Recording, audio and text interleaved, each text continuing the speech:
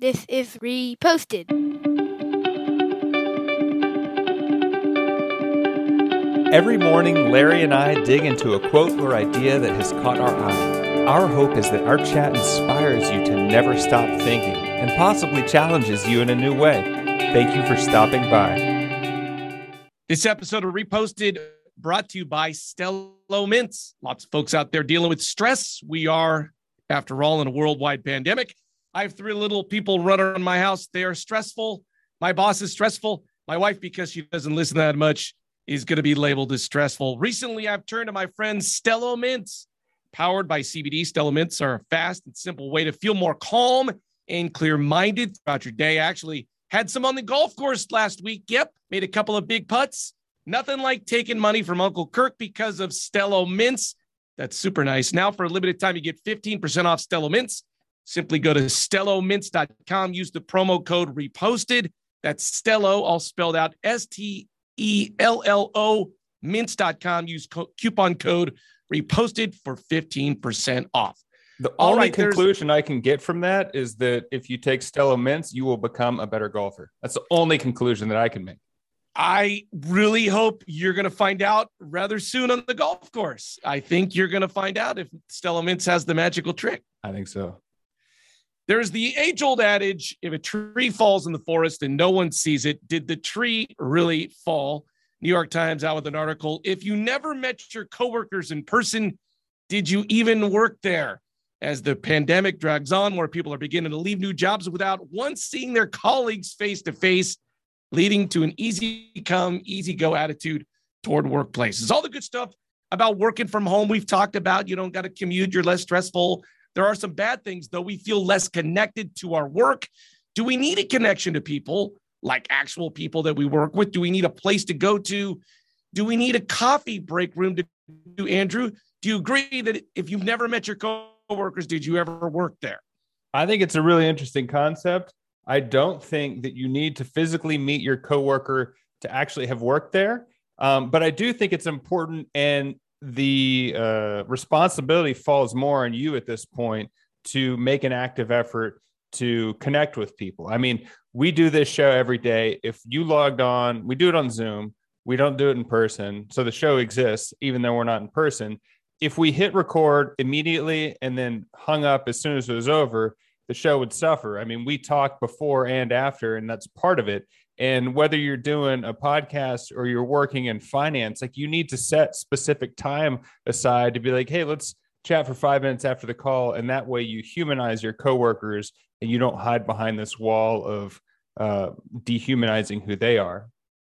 According to this article in the New York Times, more workers have left their jobs during some of the pandemic months than in any other time since tracking began in December of 2000. You could see how, if you don't ever really meet a human being, then we're all just data points. Like, your story plays no role. It's just what you can get done.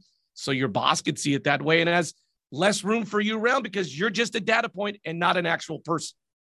Yeah, I mean, I totally agree with that. If you don't make any effort to get to know people, like, it's built in when you're in an office because you bump into people in the hallway or you sit next to them and you just physically see them and you get to say, hey, how's it going? And if you, like I said, it's on you to make an effort to connect with people, because otherwise you're not going to feel connected to what you're doing. And you're more likely to either be expendable or get fed up with your job and move on. Like, it's about the people you work with. So it's, neither of us work in a type of profession where we're only on Zoom calls, but you need to reach out to people and connect with them. And again, I think it's just on you. One of the interesting things I learned is that if you never really meet somebody in person, you don't get to know them. You don't get to know their backstories. You don't get to know their mannerisms. You don't get to know their tone. So then when you try to deal with them on Zoom or basically on text, you have no context for how they're talking to you.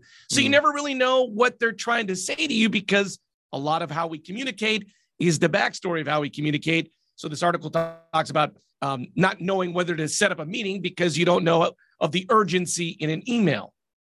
Yeah, for sure. I've dealt with different agents and managers over the years, and I always ask them when I first meet them, because I have no backstory other than the few times we've Matt, before deciding to work together, but I'm like, how do you like to communicate? Is it text, email, or phone call? And everyone kind of has a different, like you said, context. I have a question that you might be the exception for the field you work in, but like if you look back on your career and you say, this was my favorite job, was it because of the work you were doing, or was it because of the people you were working with? Ooh, that's a good question, right? Probably a mix of both. I've had good jobs and bad people. I've had bad people and good jobs. So I would say it's probably a combo of the two.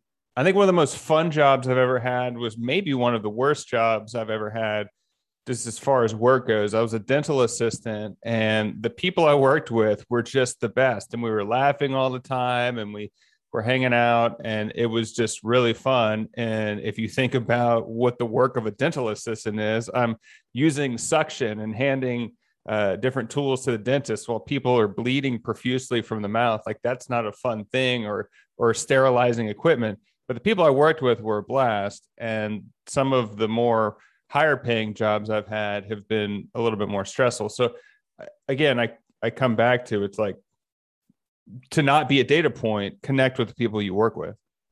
Yeah, that can only take you so far. I remember one of my favorite jobs was at Disneyland.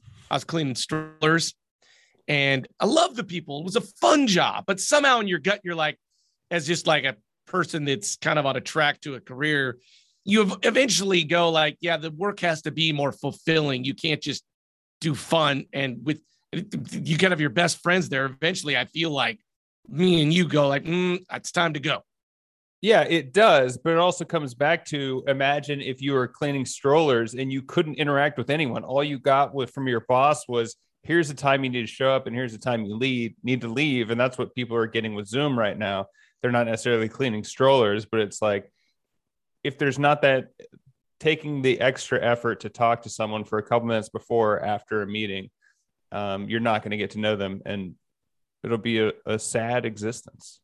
You know, this goes both ways, right? So if your boss doesn't get to know you that well during the pandemic, you're a data point, and if it's not working well, they can fire you a little bit easier.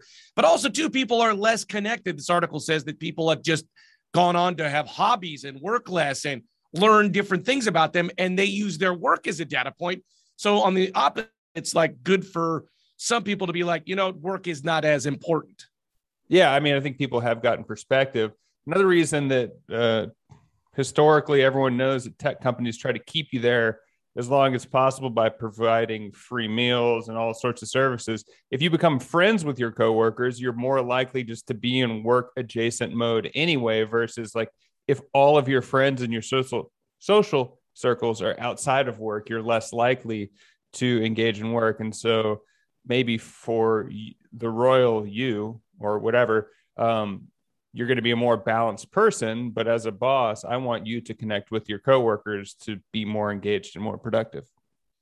In some sense, this will never go away. We will have remote work will be a big part of all of our lives going forward. Facebook announced that. They've said they now have hired a head of remote to kind of do what you're saying, which is to help build a culture of people that are working remote to somehow get to know each other. I don't know what that means.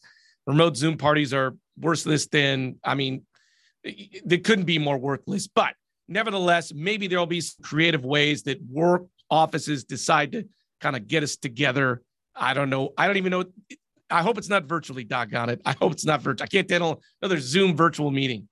Yeah, I mean, Zoom parties are terrible, but having seen Nicole go through this with her company and trying to make people more engaged, like setting 5 minutes after a meeting goes a really long way to connecting with someone, because when you're asking someone to do something and you're more familiar with what's going on in their life, you're understanding better who you're interacting with. So I think large scale, you can't be like, hey, let's get the entire company on a meeting and you're going to hear someone talk. Like, that sucks. But taking the extra time to connect with someone goes a long way. One of my first Zoom parties of the pandemic was with you. Someone that we were supposed to be on the party with was like 10 minutes late and then proceeded to eat their salad over the course of our Zoom party. It was not the best experiences I've ever had. Yeah. And then you ghosted the meeting. I just said, someone's going to be late and eat salads. Peace out. Double out. Well, double out. There you go. This is crazy. What are we going to do? We're just going to be on Zoom forever. So if you're on Zoom, reach out. You can find us at Reposted Podcast, Facebook, Twitter, Instagram. I'm Andrew for Goodbye, Larry. Thanks for stopping by.